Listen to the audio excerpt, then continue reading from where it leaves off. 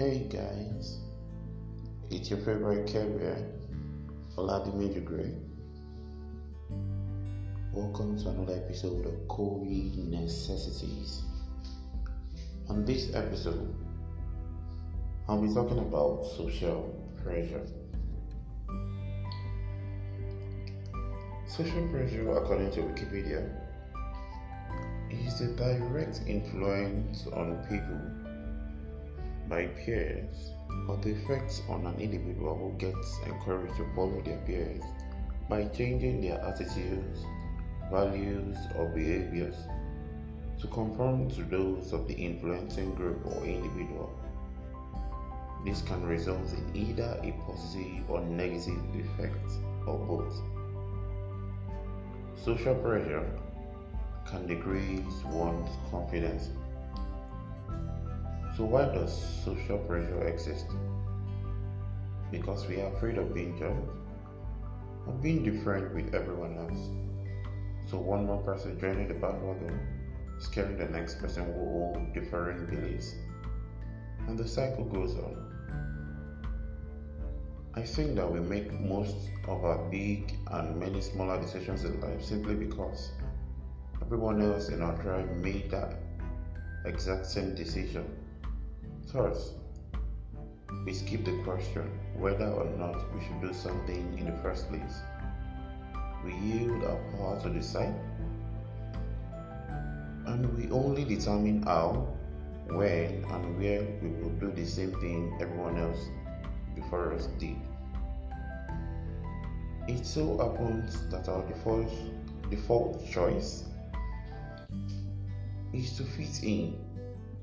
We don't want to be outsiders, so we yield to social pressure time and again. Examples of social pressure: marriage, religion, and lifestyle. These are where we'll find social pressure more. So let's talk about marriage. People don't really ask themselves whether they will enter a marriage or not. What is it all about? What are the benefits, the pitfalls, and many more? But rather whom, when, and where will they marry? And I can't think of anyone I know who would ponder it either. A marriage is a legal concept which was invented to make it easier to organize things in a society where the most basic unit is a family. A religion adds another layer on top of this concept by telling us what our moral obligations are in a marriage.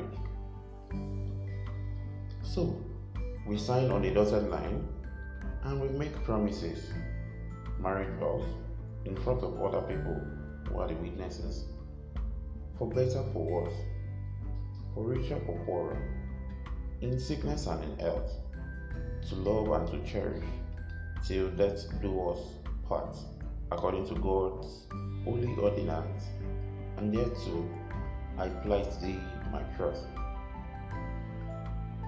A marriage, or a lack of it, becomes an attestation of who we are, our values, and intentions.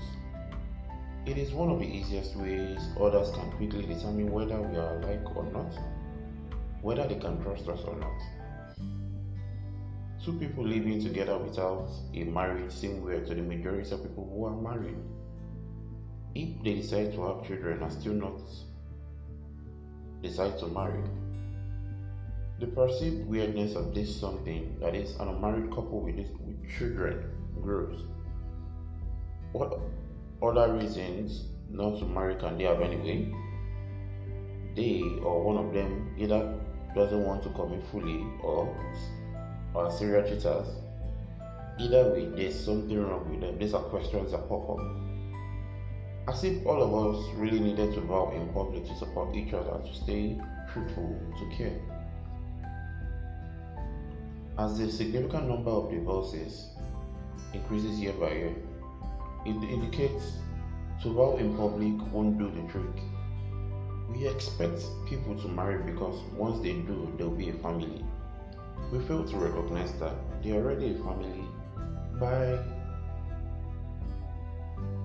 Merely staying together and raising kids together, they become a family. Not as the law or the religion and the people around would like to have it, but in a broader sense, yes. Because everyone else enters a marriage, we risk being labeled weirdos by not doing the same. But being labeled something is not the worst that can happen. We will most probably feel like weirdos too, and that really sucks. We prefer to feel like we're part of something, that we belong somewhere, and such label will rather make us feel like we are outsiders. We grew up with a biased notion of a family, and also what it means to be truthful, to care, to love. We are being brainwashed to think that the way things are in most cases is also the way things should be. We see our parents who are married. We see the vast majority of our peers whose parents entered marriages too, whether religious or civil. And more often than not, the concept of a marriage is presented to us in a biased manner. Clearly, that's why most of us have a skewed notion of a marriage and also a very narrow notion of a family. Notice that when a child asks mommy or daddy, why did you marry daddy or mommy? We almost always answer because we love each other and wanted to be a family, or because I love him or her. If there are clearly some difficulties, we say, I don't know. We don't even attempt to answer the question that our child asked us. We don't explain the very reasons why we are married. What do we need a marriage as an institution for? Instead, we tell our child why we are together. That is to say, we almost always fail to recognize the difference between the two completely different questions. The reason for this is that we never really made a decision that would require us to choose between living with or without a marriage, which in turn would require us to ponder, what do we need a marriage as an institution for?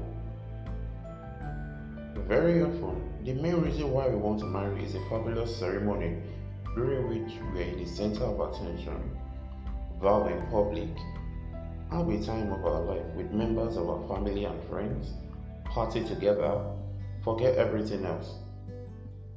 I heard that people can spend as much as 2 years or even more preparing every detail of it. It just has to be perfect for them. A honeymoon is another traditional reason why we marry. We plan ahead that after the public ceremony is over, we will continue to celebrate, this time on our own by taking some very special trip. Can't we have it all? I mean, a hilarious party in our honor with friends and family, a special trip, gifts, and many more without entering a marriage. Feeling merry instead of getting married. In other words, we could still enjoy those attributes without calling it legal. Of course, we can, but few would even consider such option, let alone choose it. Besides, how could we possibly explain this concept to all our guests? We threw a fabulous party in our honor. Please join us on this special occasion.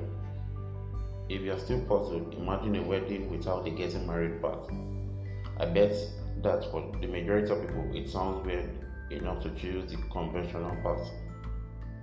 And we don't tell our children that the reason we are married, not that we are together, was to experience the magic of this very special moment. Whereas, more often than not, that's exactly what we should tell them.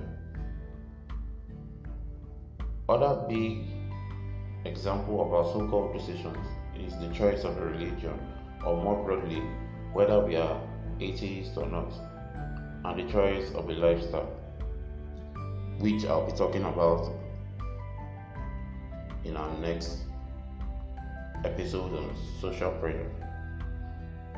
Before I go, I understand that most people are not too happy about the lockdown extension, but I need y'all to see it as the best solution right now. The ravaging thieves aren't making it easier. It is all too much to take in and mentally stressing. I know surely this phase will pass.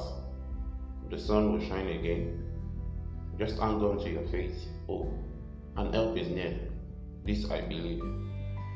So in that spirit, let's not forget the whole precautionary steps we need to take. Wash your hands thoroughly with soap and water for at least 20 seconds.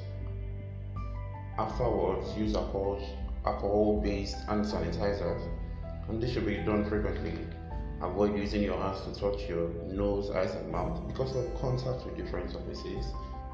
When coughing, use the bend of your elbow or use tissue and dispose afterwards. This also applies when sneezing. Avoid crowded places and close contact with people that have fever or cold. Stay at home if you feel unwell. If you have a fever, cough, or difficulty breathing, seek medical care early. We are also encouraged to practice social distancing. Stay away from mass gatherings. Keep a distance of 2 meters or 6 feet from someone coughing or sneezing. Avoid touching other people, and that includes handshake. Stay safe and stay sane, guys.